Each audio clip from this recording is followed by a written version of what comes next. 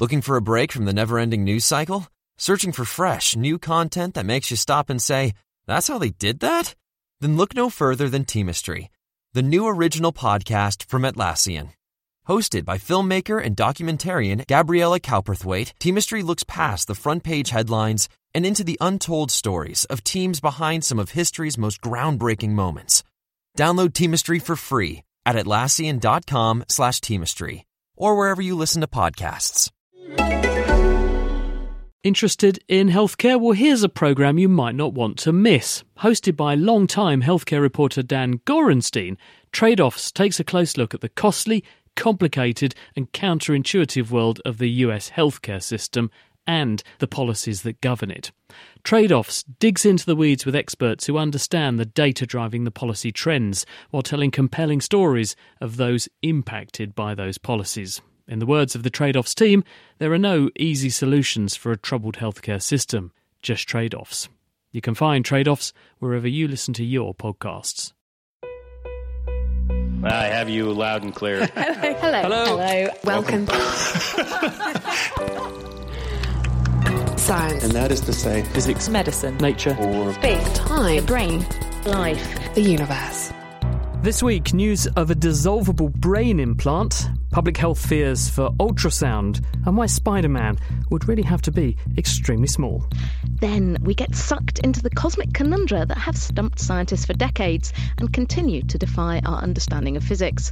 Black holes, what are they? And where do they come from? I'm Kat Arney. I'm Chris Smith, and this is The Naked Scientists. The Naked Scientists podcast is powered by ukfast.co.uk.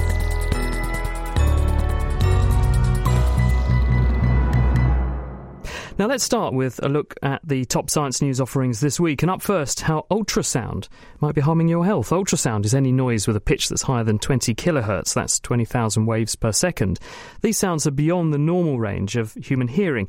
And despite being silent, though, exposure to them has been linked to symptoms like nausea, headaches and fatigue in a small percentage of people. And now a review that's out this week is calling for measures to limit people's exposure to the sound. According to the report, the current safety guidelines are outdated, inappropriate, and they're based on poor statistics.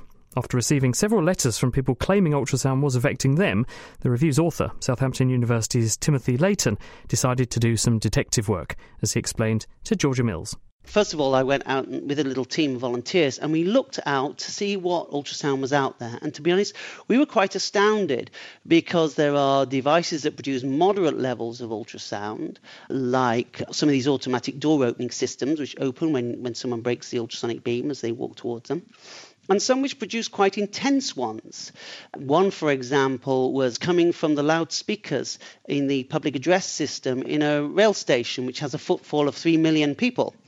And there we found the reason for this is because under EU legislation, the operators of these loudspeakers have to at all times know that they're working in case they need to evacuate the building, saying fire alert, or whatever. To do that, they can't obviously say testing, 1, 2, 3 all the time. That would annoy people. So they send an ultrasonic signal between these loudspeakers in the belief that no one can hear it and no one will be perturbed. But these people were being perturbed. So I said to myself, okay, I've got to try and look at the guidelines that protect these people and see what there must be levels that control what we put out, and found problems in those guidelines. What problems would you say these guidelines had?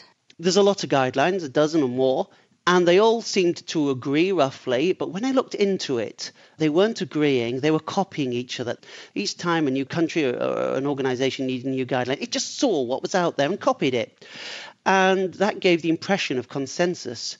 And if you actually traced it back to the original evidence these guidelines were based on, you found a number of worrying things.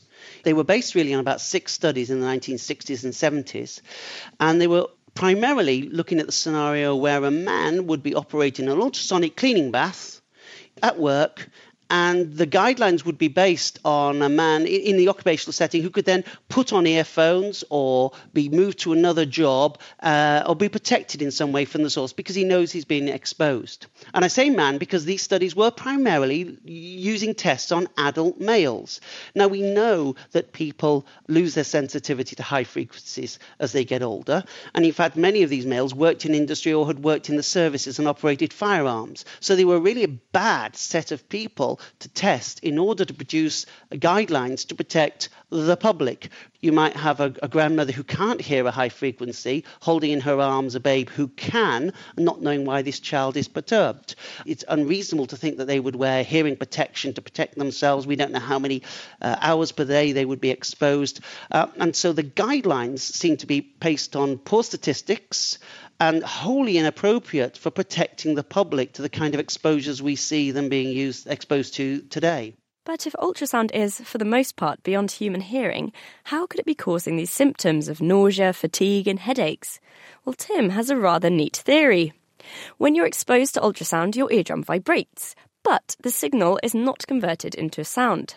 However, other receptors do send your brain the message that your eardrum is indeed moving, and this discrepancy between signals could confuse your brain, much in the same way seasickness does. And what symptoms do we get from seasickness? Headache, nausea, dizziness, fatigue, exactly the same set of symptoms. So I'm not saying that ultrasound is causing seasickness. I think it's way too early days to look at that, but I would like to put that on the table as something to knock down so that we can get off the ground some sort of attitude to people who come claiming to have ill effects from ultrasound that doesn't immediately dismiss them.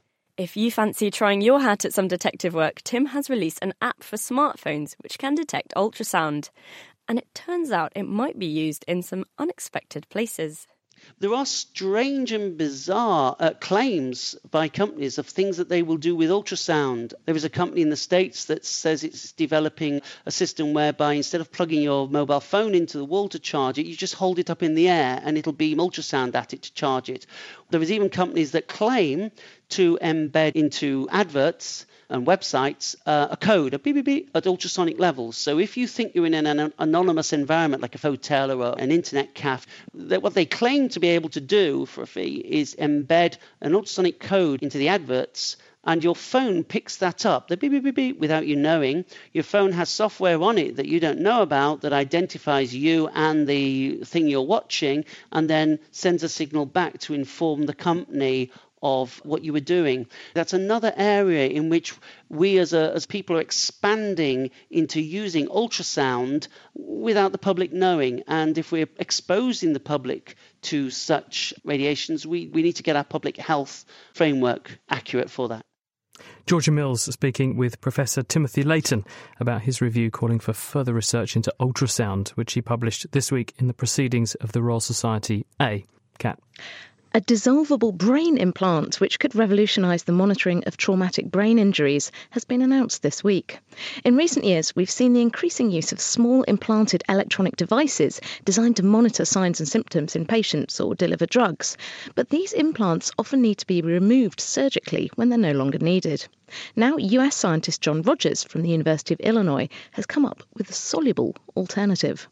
The particular device that we've reported in this current publication is designed to meet a current clinical need in the treatment of the patients who suffer from severe traumatic brain injury, and in particular to monitor their recovery process.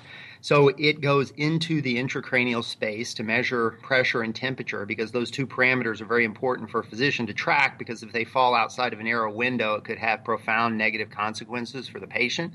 So you've basically built this tiny wireless implant that goes in someone's brain. Does it completely vanish again when it's not needed? Yeah, it completely goes away entirely. You know, kind of how do you do this? And it's a multi-material system, each one of which individually is soluble in biofluids to biocompatible end product. So magnesium, for example, is biocompatible. Magnesium hydroxide is a result of the dissolution of magnesium in biofluids. Magnesium is a part of a recommended daily diet. You find it in multivitamins. So you can kind of go through the list, and we've been able to identify a full complement of materials needed to do this. The clinical relevance in terms of function is during that critical recovery period when the patient is at highest risk for high pressure or high temperature. So the front end of that is about a week. So we've designed our devices to operate stably and reliably over that time frame, and then slowly degrade on a less critical time frame that's typically 2 to 3 months. Although this is a device that does dissolve so you don't have to take it out again, presumably you have to get it in. How would it get into patients in the first place? Well, that's a good question. I mean, the utility of these kinds of intracranial monitors, even the non-resorbable ones that are used today, are typically most important in pretty severe, traumatic brain injury cases. We're not talking about people who come into the hospital and have bumped their head. These are, traumatic events. And in most cases, the sensors can be inserted at the tail end of a surgical procedure that needs to happen anyway. So the intracranial space is open for that purpose, and the devices just slip in at the final step in that intervention, right? If the skull is not opened in that context, then what people do today is they create very small burr holes through the skull and insert the devices. And so their miniaturization becomes an important aspect of the device design, because you want to minimize, the impact on the patient getting it in. So in that sense, the physics of the way that our devices work are compatible with downscaling, even to a further degree than we've demonstrated in this paper. Devices about the size of a grain of rice, but they could be much smaller. Could this kind of technology be used for anything else, not just monitoring signs and symptoms in patients? Yeah, I mean, I think there are a lot of other functions that could be interesting. For example, going beyond just sensing and monitoring to stimulation and intervention. So we have parallel work, as an example, on resorbable devices that do electrical stimulation of the peripheral nervous system. And if you look at the healing of peripheral nerves, there's data in the literature that indicates that if you stimulate electrically that damaged site in an appropriate way, you can actually significantly accelerate the healing process. And then once the nerve is healed, you don't need the device anymore, so you'd engineer it to just dissolve away.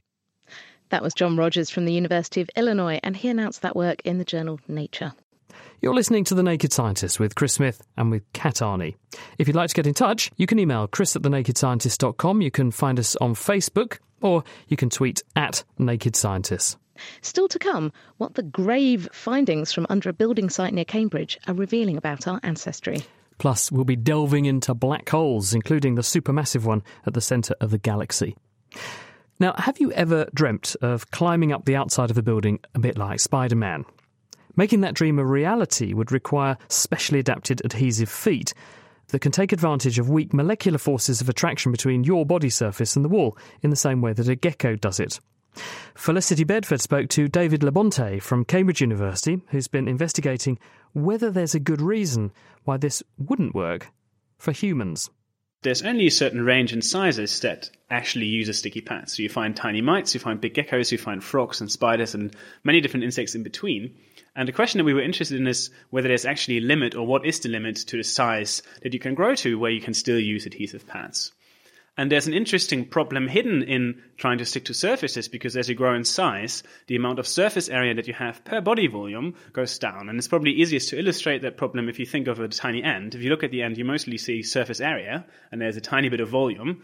And if you look at an elephant, you see a lot of volume, but there's really not much surface area. It's difficult to imagine an elephant climbing with sticky feet. You mentioned quite a diversity of different animals there, from insects all the way through to reptiles. Are the sticky pads and the mechanisms that they use to climb the same across those groups?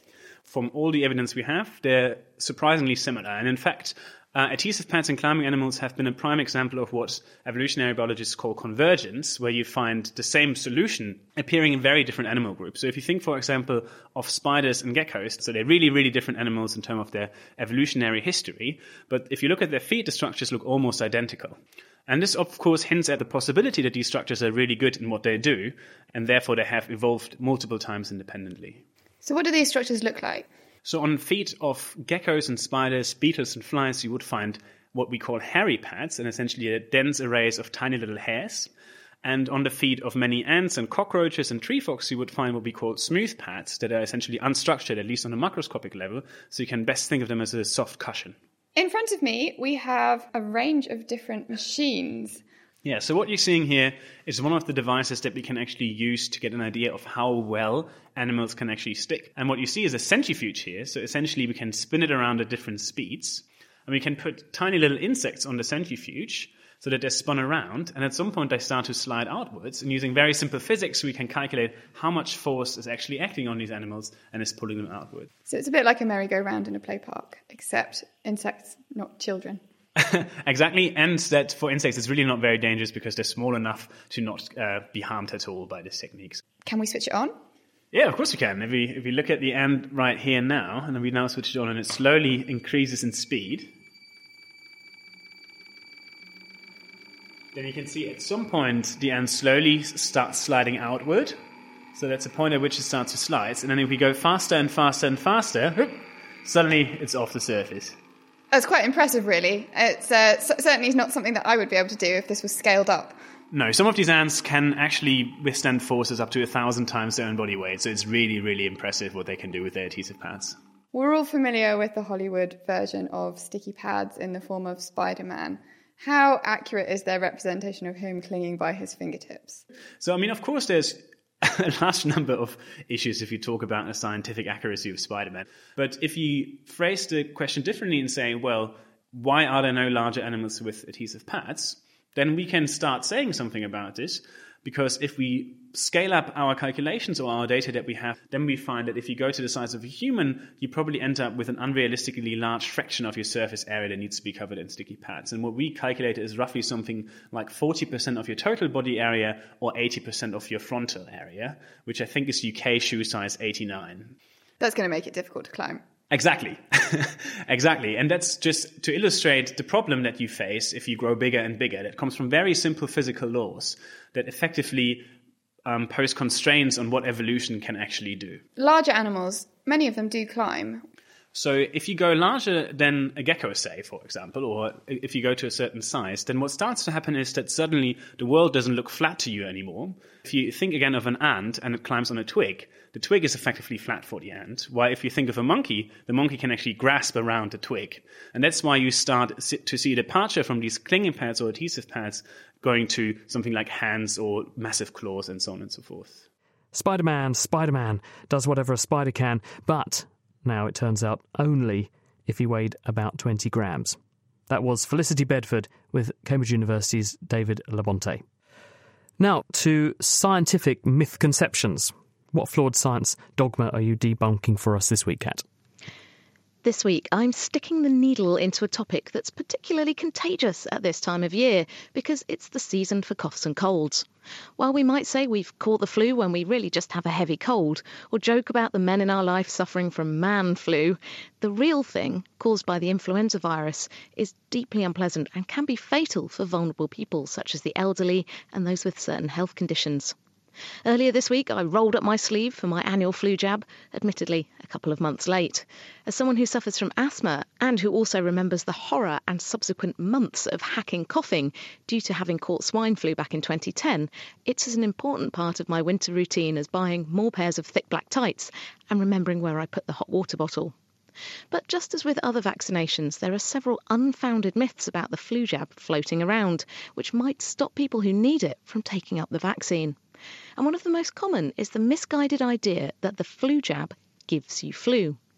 To explain why this is wrong, we need to take a step back and look at what's actually in a flu vaccine and how it works.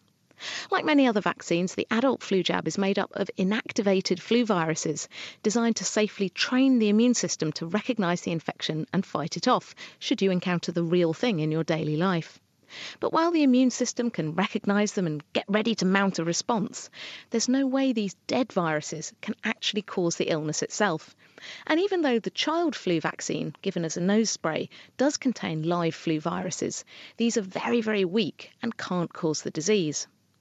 So where did the myth that having the flu vaccine gives you flu come about? Again, like many other vaccines, having a flu jab can leave people feeling a bit rubbish, including having aching muscles, feeling tired and even getting a slight temperature. This is due to the immune system swinging into action to prepare itself rather than flu. And there's also a chance that someone who's just had a flu jab may catch flu by coincidence, or just get a nasty non-flu cold that the jab wouldn't protect them from anyway. It takes up to 2 weeks for full protection to kick in after a flu jab, but just a few days for a real flu infection to take hold. So if someone's infected just before or just after their flu shot, they're still going to get the flu. And the jab doesn't offer protection against all the strains of influenza virus that might be out and about in the wild in any given year. So while the flu vaccine isn't perfect and it can't protect you against colds caused by non-flu viruses, it's still a lifesaver for vulnerable people. And although my flu jab didn't give me flu, I did feel a bit off colour afterwards, so I went back to bed for the afternoon. That's my excuse anyway, and I'm sticking to it. Thank you, Kat. I wonder why you were late for the programme. Meanwhile, if you at home have something you'd like our scientific Sherlock to probe for you, do drop us a line with your suggestions to chris@thenakedscientist.com. Recent building works in Oakington near Cambridge have uncovered an Anglo-Saxon burial site. With the help of DNA experts in Australia, archaeologists have used the human remains recovered from the site to build an Anglo-Saxon genetic profile that they've been able to compare with modern Britons. This is revealing how these European immigrants 1,000 years ago mixed with the general population. Greer Jackson went to meet archaeologist Richard Mortimer at the Museum of Archaeology and Anthropology to see what the research has been turning up. The Anglo-Saxons are the formation of England as we now know it. Because by the end of the early Anglo-Saxon period, by about 700 AD, England has become physically what it looks like today in the fact that all of our villages and most of our towns is formed or is forming by about 700. So there's a collection of about 20 objects here. They all look like gold, but I'm sure they're probably not. People would have been buried with these things. Talk me through, what are these? Well, they are gold. They're gold gilt. They're bronze underneath and then gilt gold on top. And they are, frankly, amongst the most beautiful things you'll ever find as an archaeologist. These on the right, these large ones, they'd be for ladies to wear, and they would hold with a pin, hold your dress up there together. They're brooches then. They actually are massive. Some of them are bigger than my hand. They almost look like door knockers, to be honest. Yes, they do. I can't deny it. And I can see necklaces and combs. I assume they look like little keys on key rings, but I assume they're not that. These things, yes, they are. They're girdle hangers. They are formalised key sets. In fact, one of the women, fantastic woman, one of the women at Oakington, buried, oddly enough, with a cow. That's not only unusual, in fact, it's a first in Britain, it's a first in Anglo-Saxon Europe. Nobody's ever been buried with a cow before. And she, the cow lady, got the keys to every lock and every latch and every box in that settlement. Why on earth would you be buried with a cow? Absolutely no idea whatsoever. It's because it's a first, you have to just try and make up your own reasons, you know. Archaeologists do it anyway. We're telling stories half the time, not telling truths. Women buried with cows and made-up stories aside, this site is extremely important in our quest to understand our British heritage. Over 100 people were buried at Oakington, and they were in good enough condition for scientists like Dr. Richard Durbin to extract DNA and find out just how Anglo-Saxon we really are. So what we do is we take a bone. In fact, in our case, we took the teeth, which are kind of protected by the enamel. We sent those to an expert laboratory in South Australia, where they purified, removed all the DNA from the outside so as to get rid of any contaminating material, and then ground it up and isolated a very small amount of DNA. And very sensitively, we then brought that back, and because it's been degraded, it's in small pieces. So technically, this is a hard thing to do. It's become feasible over the last 5 years or so, and there have been a number of studies, but this is the first study of British samples from more than 1,000 years ago. And what, you compared that data with modern humans? Yes. What we did is we looked at some of those places where there were clear differences, which were rare and recent, which could tell us a lot about where people came from. And then we looked in the ancient samples to see who they shared most with and where they fell in that spectrum of modern variation. And so how Anglo-Saxon are we? Well, it turns out that modern English are about, in the east of England, are about 38%. But if we go further west to Cornwall or to Wales, that fraction drops. So we're all a mixture of the people who were here before and the people who came in the Dark Ages. But why is it that, say, modern Welsh are only 30% Anglo-Saxon versus east of England being 38% Anglo-Saxon? I would presume that is because people coming into the country, predominantly settled in the east and only progressively moved further afield into the west of England. So it sort of matches the migration pattern. The Anglo-Saxons came over from Europe and landed in the east of England and then migrated west and north, and that's why you see less of this genetic influence on the Scottish and the Welsh and people from Cornwall. Yeah. It's said quite often you share, 50% of your genes with a banana, and within species, the human race, it's something like 99.9% or whatever it is. So surely, given that Europeans and these sort of local inhabitants from the Iron Age would have shared a lot of their DNA, what sort of mutations were you looking for to distinguish these populations? So yes, we're all Northwest Europeans. We're genetically all quite similar to each other. So the differences are subtle. Although we only differ from each other at 1 in 1,000 places across 3 billion bases, that amounts to several million differences. Sometimes new mutations happen. That's what gives rise to differences. And ones that happen within a country, within, say, Denmark, will tend to be found only in the Danes or in people who mate with them. So we were looking for those very rare mutations to use them as tracers, essentially, of identity. And so you say us in the East are 38% Anglo-Saxon. Often you hear that you're about 2% Neanderthal as well. So what's the remaining 60% of us? Modern humans originated in Africa and left Africa about 50,000 years ago. And at that point, they met other human species, the Neanderthals, who had left several 100,000 years ago. And there was a bit of intermixing at that point, which contributed about 2%, we think. And then within Europe, initially there were hunter-gatherer peoples who did the cave paintings that one finds in France and Spain. And then after the Ice Age, the farmers came in and moved across Europe from Turkey, we believe now. And then there was a later movement of peoples bringing iron-working or metal-working technologies from Russia. So all of these things have left genetic traces that other people have been studying. We know that the people from Britain are a mixture of all of those. An area of further research. So it's an area of further research. I think this is just beginning now, and that, I think, is alongside the medical advances that we obtain from understanding how the genome works in the body. It will tell us a lot about our history as in people and about evolution. It's a very exciting time to be a genome scientist. It certainly is. The Wellcome Trust Sanger Institute's Dr. Richard Durbin, and before him, Richard Mortimer, Senior Project Manager at Oxford Archaeology East.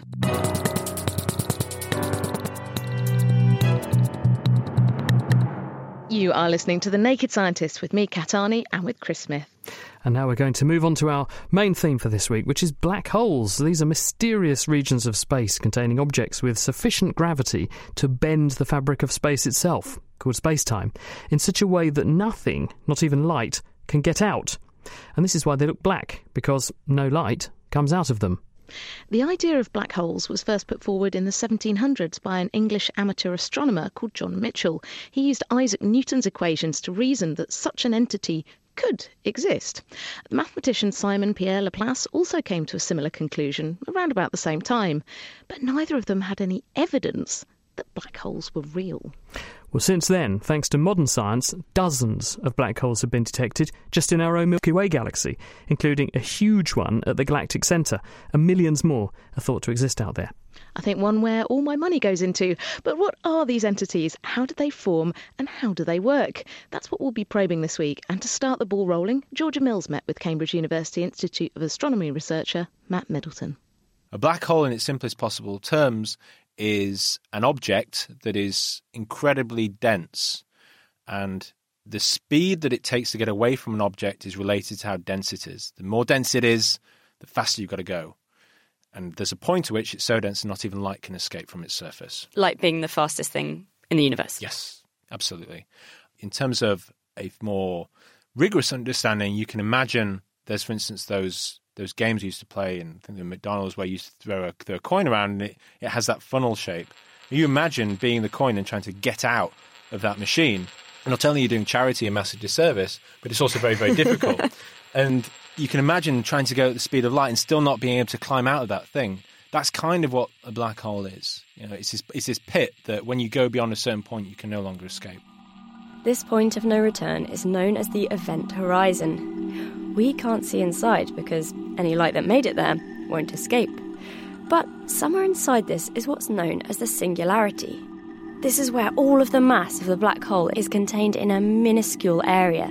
And to fit all of this mass in such a tiny space, the singularity has to be practically infinitely dense, which pushes our understanding of physics to its limits. So how are black holes created? Stars are in constant battle against themselves. They're producing all this radiation. That radiation provides an outward push against the inward pull of gravity. Eventually, stars sadly run out of fuel, and then gravity's going to win. It collapses in on itself. As it collapses in, material gets thrown away in what we call a supernova explosion. These are really, really big, powerful events. Most stars collapse down to smaller, stable sizes. But if they were big enough, the gravitational forces involved are so strong that nothing can stabilise them, and they collapse down and become a black hole. These black holes can grow bigger over time, sucking in anything that strays close enough, from planets to stars, and even, potentially, other black holes. What about when you get close to the event horizon? This is when things start to get a little weird. I'll give you an example. Here's an alarm clock. Let's push it towards the black hole. The ticking gets slower and slower and slower. So what's going on? I don't know what it takes for you to hate a clock enough to throw it into a black hole. I don't like getting up. You in the morning. really don't. We've all been there, haven't we? Okay, so the clock, if it's ticking, it's going to get slower and slower and slower because it's approaching the black hole. It's on increasingly curved space-time. There's this thing called gravitational time dilation. And what we know, and what in fact we observe, is that clocks run slower the closer they are to a massive body. We've observed this around the Earth. So for the clock, nothing's happening. It's just ticking at a normal, happy rate. But for us, it seems to be ticking slower and slower and slower until eventually it will appear to be stopped ticking at all. That's when it's essentially at the event horizon. Well, now my clock's been destroyed. I've decided I want it back. I'm going to throw myself into the black hole. From my point of view, what would happen to me? Right. Okay, some seriously bad things are going to happen to you. So there are these things called tidal forces. We know tidal forces. They affect the Moon-Earth system, tides, yada, yada, yada. It's why if you were falling towards a body, your feet would feel a greater pull initially than your head, so you'd be stretched out. If you take that to the next level, in a black hole, you get thinner and thinner and thinner and thinner and thinner, and you become spaghettified, which is it's a nasty sort of nasty word. You start to see some crazy things, like if you looked to your right or left, you might be able to see the back of your head due to photons traveling around a black hole caught in an orbit. So it would probably be quite a crazy trip. And eventually, of course, sadly, you'd be pulled inexorably towards a singularity where your mass would be collapsed down to infinity and you'd contribute to the mass of the black hole. Okay, I've been putting you through your paces with all these questions. I'm going to send you some quick-fire questions now because we get a lot sent in from the audience. Everyone's very curious about them. Yeah. So, first one, can black holes move around? Oh, absolutely. Absolutely. I mean, in orbits, they don't sort of just jiggle around or anything. All you really think of it as is an object, right, with a mass. So absolutely, that mass can interact with other masses and be perturbed and move around all over the place, sure. How common are they compared to other stellar objects? Oh, rare. I think the upper limit for stellar mass black holes in our galaxy is sort of like 100 million, something like that. But we have billions upon billions upon billions of stars. There's millions and millions and millions of them possibly, but you're not going to look out and go, "Oh, black hole." Okay, with your binoculars. Yeah. You know, say, "Oh, what's that coming towards us?" I can't see it. It's black. Not another one. Not another one. Yeah. Do black holes ever die? In principle, yes. So there's this thing, Hawking radiation. If you imagine that a particle is created on the event horizon and it breaks in half of it can go in, half of it can come out. So if you have these things called imaginary particles, you have like electron-positron pairs, some comes out, some goes in.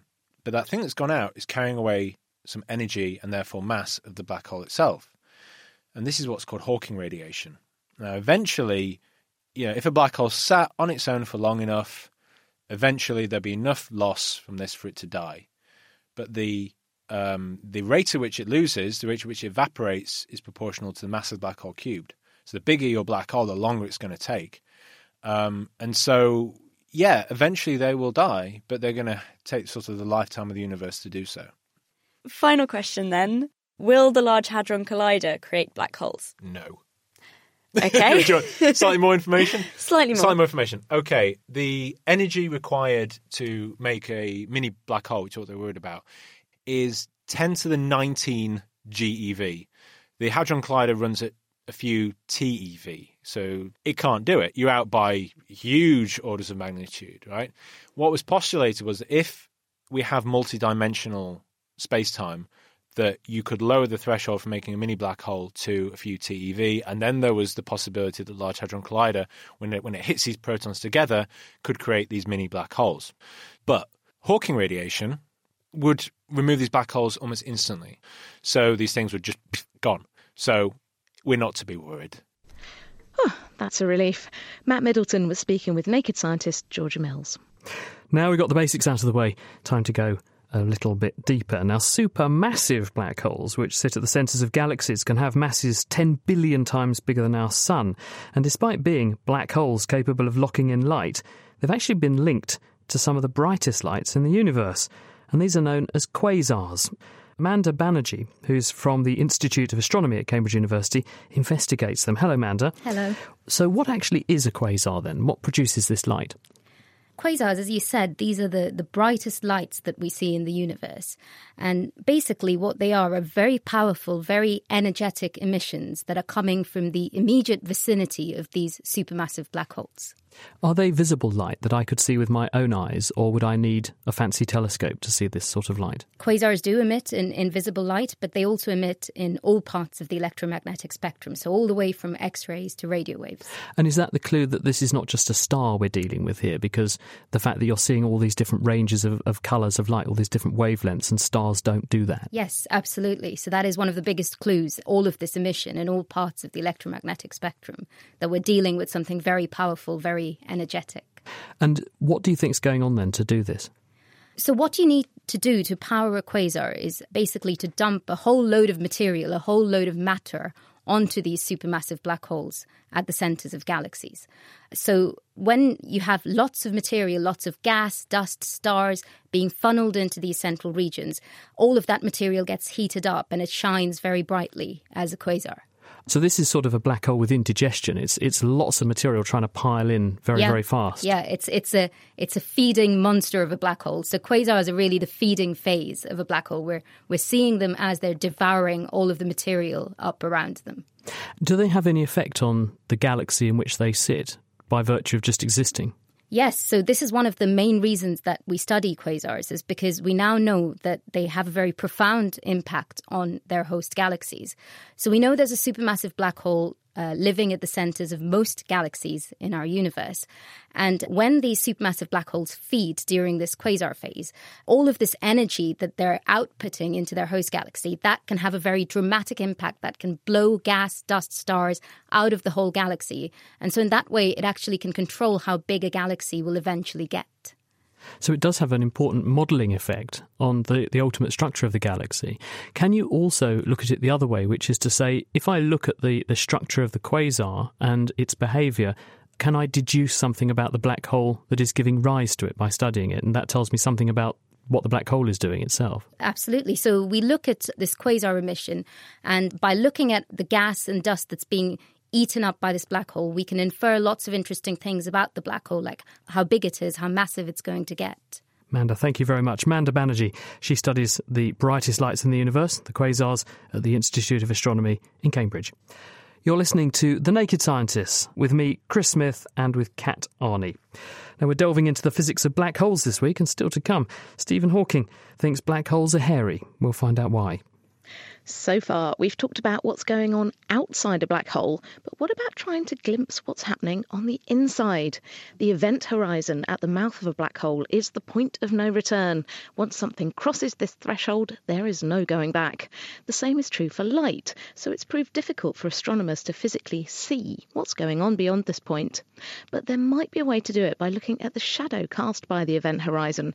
Speaking with Georgia Mills, Shep Dolman is an astronomer at the MIT Haystack Observatory and Harvard-Smithsonian Center for Astrophysics, and he's part of an initiative called the Event Horizon Telescope Project. There's a part of the universe that is forever separate from our experience, and that's inside the event horizon. And the size and the shape of that event horizon is predicted by Einstein's equations, which have withstood all the tests that we've subjected them to in the solar system, in the larger universe.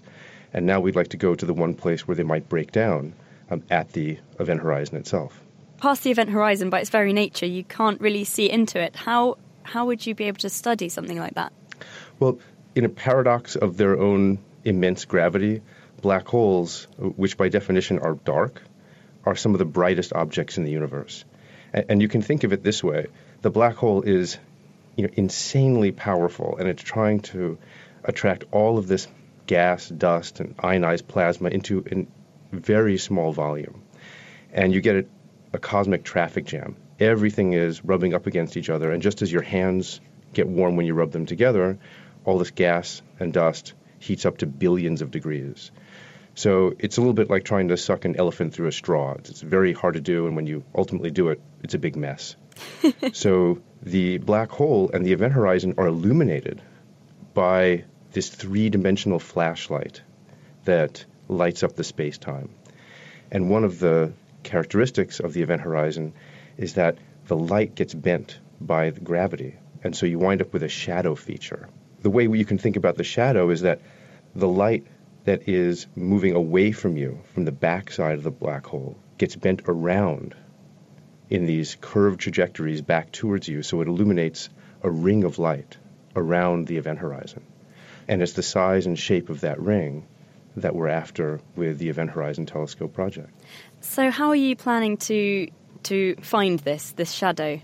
Black holes are the smallest objects that we know of. And to see something that small, you've got to make an entirely new kind of telescope. So we need something, to put it in perspective, that has a magnifying power that's at least 2,000 times better than the Hubble Space Telescope. The best candidate for us to observe one of these black hole shadows is in the center of our own Milky Way galaxy. And radio waves are the perfect medium for that. They can pierce the gas and the dust and the ionized plasma that lies between us and the center of our galaxy. So we need to make a telescope that has 2,000 times the magnifying power of the Hubble that sees radio waves. So the problem here is that you need a radio telescope that's 2,000 times stronger, and that would, to me, seem like it would need to be bigger. How are you going to go about this? The magic of the Event Horizon Telescope is that we don't make one single telescope, but we use radio dishes that are spread around the globe. And we link them together using GPS to synchronize them perfectly. And then we install atomic clocks at each of the sites. And all of the telescopes swivel to look at the black hole at the center of our galaxy at the same exact moment. And when that happens, you get an Earth-sized virtual telescope. And the radio waves are recorded perfectly at each of the sites. Then hard disks are shipped back on a 747 or the airliner of your choice to a central facility. And when you do that, you wind up getting a data set that's equivalent to having a telescope the size of the Earth. And I would hasten to add that when you're making an Earth-sized telescope, you need an Earth-sized group. I'm just pleased as Punch to work with some of the most talented astronomers on the face of the Earth, from Taiwan, Japan, Chile, the United States, Europe. It's a really big enterprise. This kind of massive collaboration thing, that it seems to me what science is all about. How did you get all these different telescopes on board with you? Part of the secret sauce of the Event Horizon Telescope is that we're not building any new telescopes. We're developing all the instrumentation that allows us to turn telescopes that already exist into this global linked array. So what we have done is we've gone to the directors and boards of telescopes around the world. We've explained this project to them. And the science payoff is so interesting and exciting to the community that they've allowed us to come in with specialized equipment, install it at the telescopes, and make these observations. And we've had some very interesting results so far. We wouldn't really be having this conversation if we hadn't already seen very small shadow size features towards the black hole at the center of the galaxy. And now we want to take those size measurements one step further and see if we can make an actual image. And then at some point in the near future, well, when is this going to happen? When are we going to get the telescopes to join up and assemble and all point at the same direction at once? Well, we're on, as they say, an aggressive timeline. We have already made these precursor observations which show us that we're on the right track.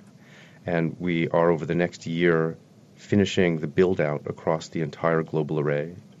The first possibility for us really to make an image would be in the spring of 2017. That's when one of the largest telescopes, the ALMA array in Chile, will join the Event Horizon Telescope. And that will increase our sensitivity by a factor of 10 and also increase our resolution by about a factor of 2. And that will be the first time when we would have a shot at making a credible image. Knowing that all of those 4 million suns are within that ring would be the strongest evidence that we have, at least as humans, other aliens might have better evidence, that black holes actually exist. What an exciting project. That was Shep Dolman from the Event Horizon Telescope, and he was speaking with Naked scientist Georgia Mills. So we've looked at the bright lights we can see from black holes and how you might even be able to photograph one. But in general, black holes are so far removed from what we can see and test that they're the playground of mathematicians and theoretical physicists. This month, Stephen Hawking, the king of black hole physics, published a paper stating that black holes have hairs. To help us unpick this idea, we're joined by Dr. Andrew Pontzen from University College London. Hi, Andrew. Hello. So what is this about? I mean, hairs, like the hair on your head, are black holes hairy? What's going on? I do occasionally wish that some of my physicist colleagues would be better at naming things. This is possibly the least useful name anyone's ever come up with. But the point is supposed to be that if you look at Einstein's theory of general relativity, which is what underlies everything that we've been talking about today about black holes, it makes a very firm prediction that everything about a single black hole, you're looking at a single black hole, it is completely summarized by just 3 numbers. And those 3 numbers are its mass, so how much stuff is in there, its charge, so, you know, if you throw something in that's got static electricity on it, it can keep that, and also its spin, how much it's spinning. And according to general relativity, that's all there is to know about a black hole. Absolutely nothing else to know about it. And when we talk about hair, what we're saying is actually maybe there's complications. Every theoretical physicist knows having hair is a real nuisance. It's difficult to make it look any good. And so when we say a black hole has hair, we just mean it has sort of extra things that you need to worry about, as well as just those 3 numbers. Okay, so they're not actually like a hairy hole at the middle of the universe? No, sadly not. Sorry. Okay, well that's shot down my ideas anyway. So how does Stephen Hawking come into this? The whole question was originally posed by Stephen Hawking in a way, because he was, I think earlier on, Matt Middleton was mentioning Hawking radiation. That's the one mechanism we know of by which you can get rid of a black hole, that very slowly a black hole will throw off bits and pieces and then eventually it loses all its mass and it actually disappears if you wait a very, very, very long time. And that was really one of Stephen Hawking's great discoveries in theoretical physics. But he immediately realized that it poses a kind of strange question, which is that in physics, we normally think that information can't be lost. So say I chuck something into my black hole. So, I think earlier on Georgia was threatening to throw herself into a black hole. So let's suppose she does that, and let's suppose she weighs, 60 kilograms or something like that. Then the black hole has grown by 60 kilograms. Now, equally well, we could get it to do that by throwing in a sack of potatoes that weighed 60 kilograms. And really, the black hole wouldn't then know any different because, as I was saying earlier on, it's just got these three numbers. So all that's happened is its mass has gone up a bit. Then, according to Stephen Hawking's Hawking radiation idea, later on, the black hole disappears. And somehow, all the complexity about Georgia that makes her different from a sack of potatoes has been completely lost. And that sits very uncomfortably with our normal ideas in physics that actually you can't lose information. If you have a complicated thing sitting there, you can't just get rid of all of that complexity. So this poses the question, how can it be that you lose information? Sort of what things were, what things were like. Exactly. Yeah. Where's it gone? And so for a long time, Stephen Hawking said, well, tough, deal with it. The information's lost. It's a new law of physics. But I love physicists. Theoretical physicists. We'll just make up another equation just to explain it. Well, when you're stuck, you sort of have to. But he changed his mind. He said, well, maybe looking at the way things are going, looking at new ideas people have about how black holes really work, maybe somehow or other that information isn't completely lost. And now what he's saying is the information is somehow stored. And it's stored in a very subtle way so that you couldn't really look at a black hole and tell that Georgia had fallen into it. But in a very, very subtle way, on the event horizon itself is stored a very faint imprint of the fact that it was Georgia and not a sack of potatoes that fell into that black hole. And so presumably this is the metaphorical hair, the sort of the fringe round the edge that has all this information in it. Exactly. You've turned Georgia into hair. But if black holes do actually record this, I mean, what does this mean for our understanding of black holes, of the universe, of the theories of physics that we have? If you can make sense of the way that a black hole behaves without losing information, then it really points us towards the next level of understanding of black holes. And in particular, what we really want to bring in is what we call a quantum theory of gravity, combining Einstein's ideas about warping space and time with the other great development in the 20th century, which was this idea of quantum mechanics.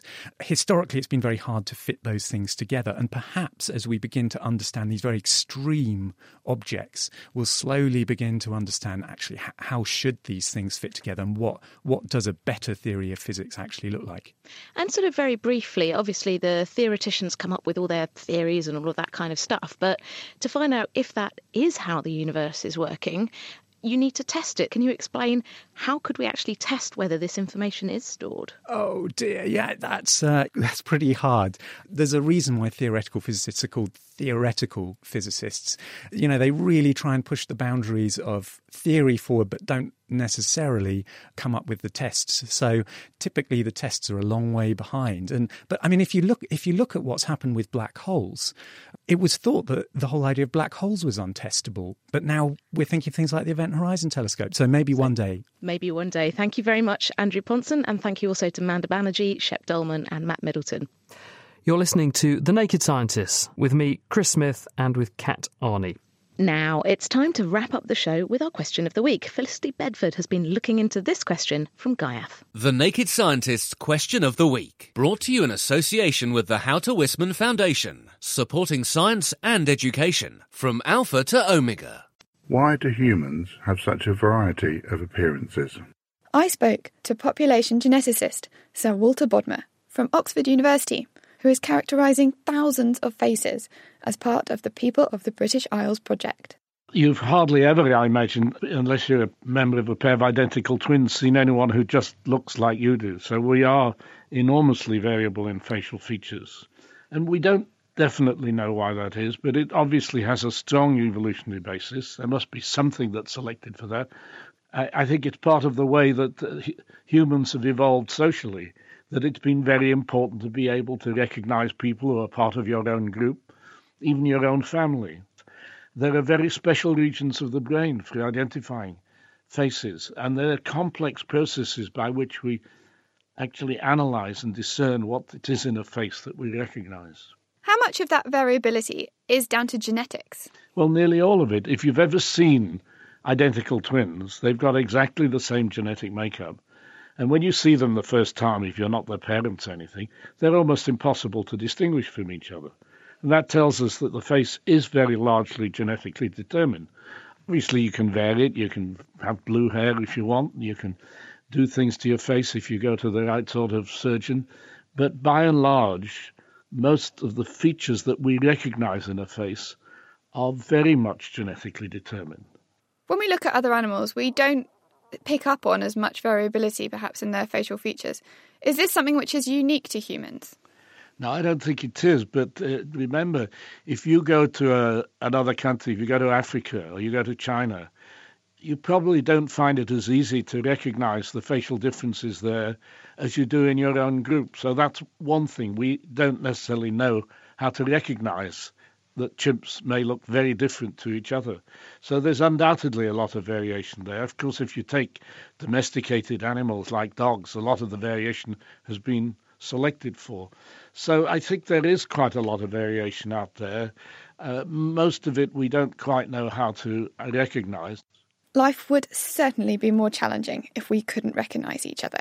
Our next question is from Che Gianni, who got in touch via Twitter. Why is it that our voices sound so different to how we think we sound?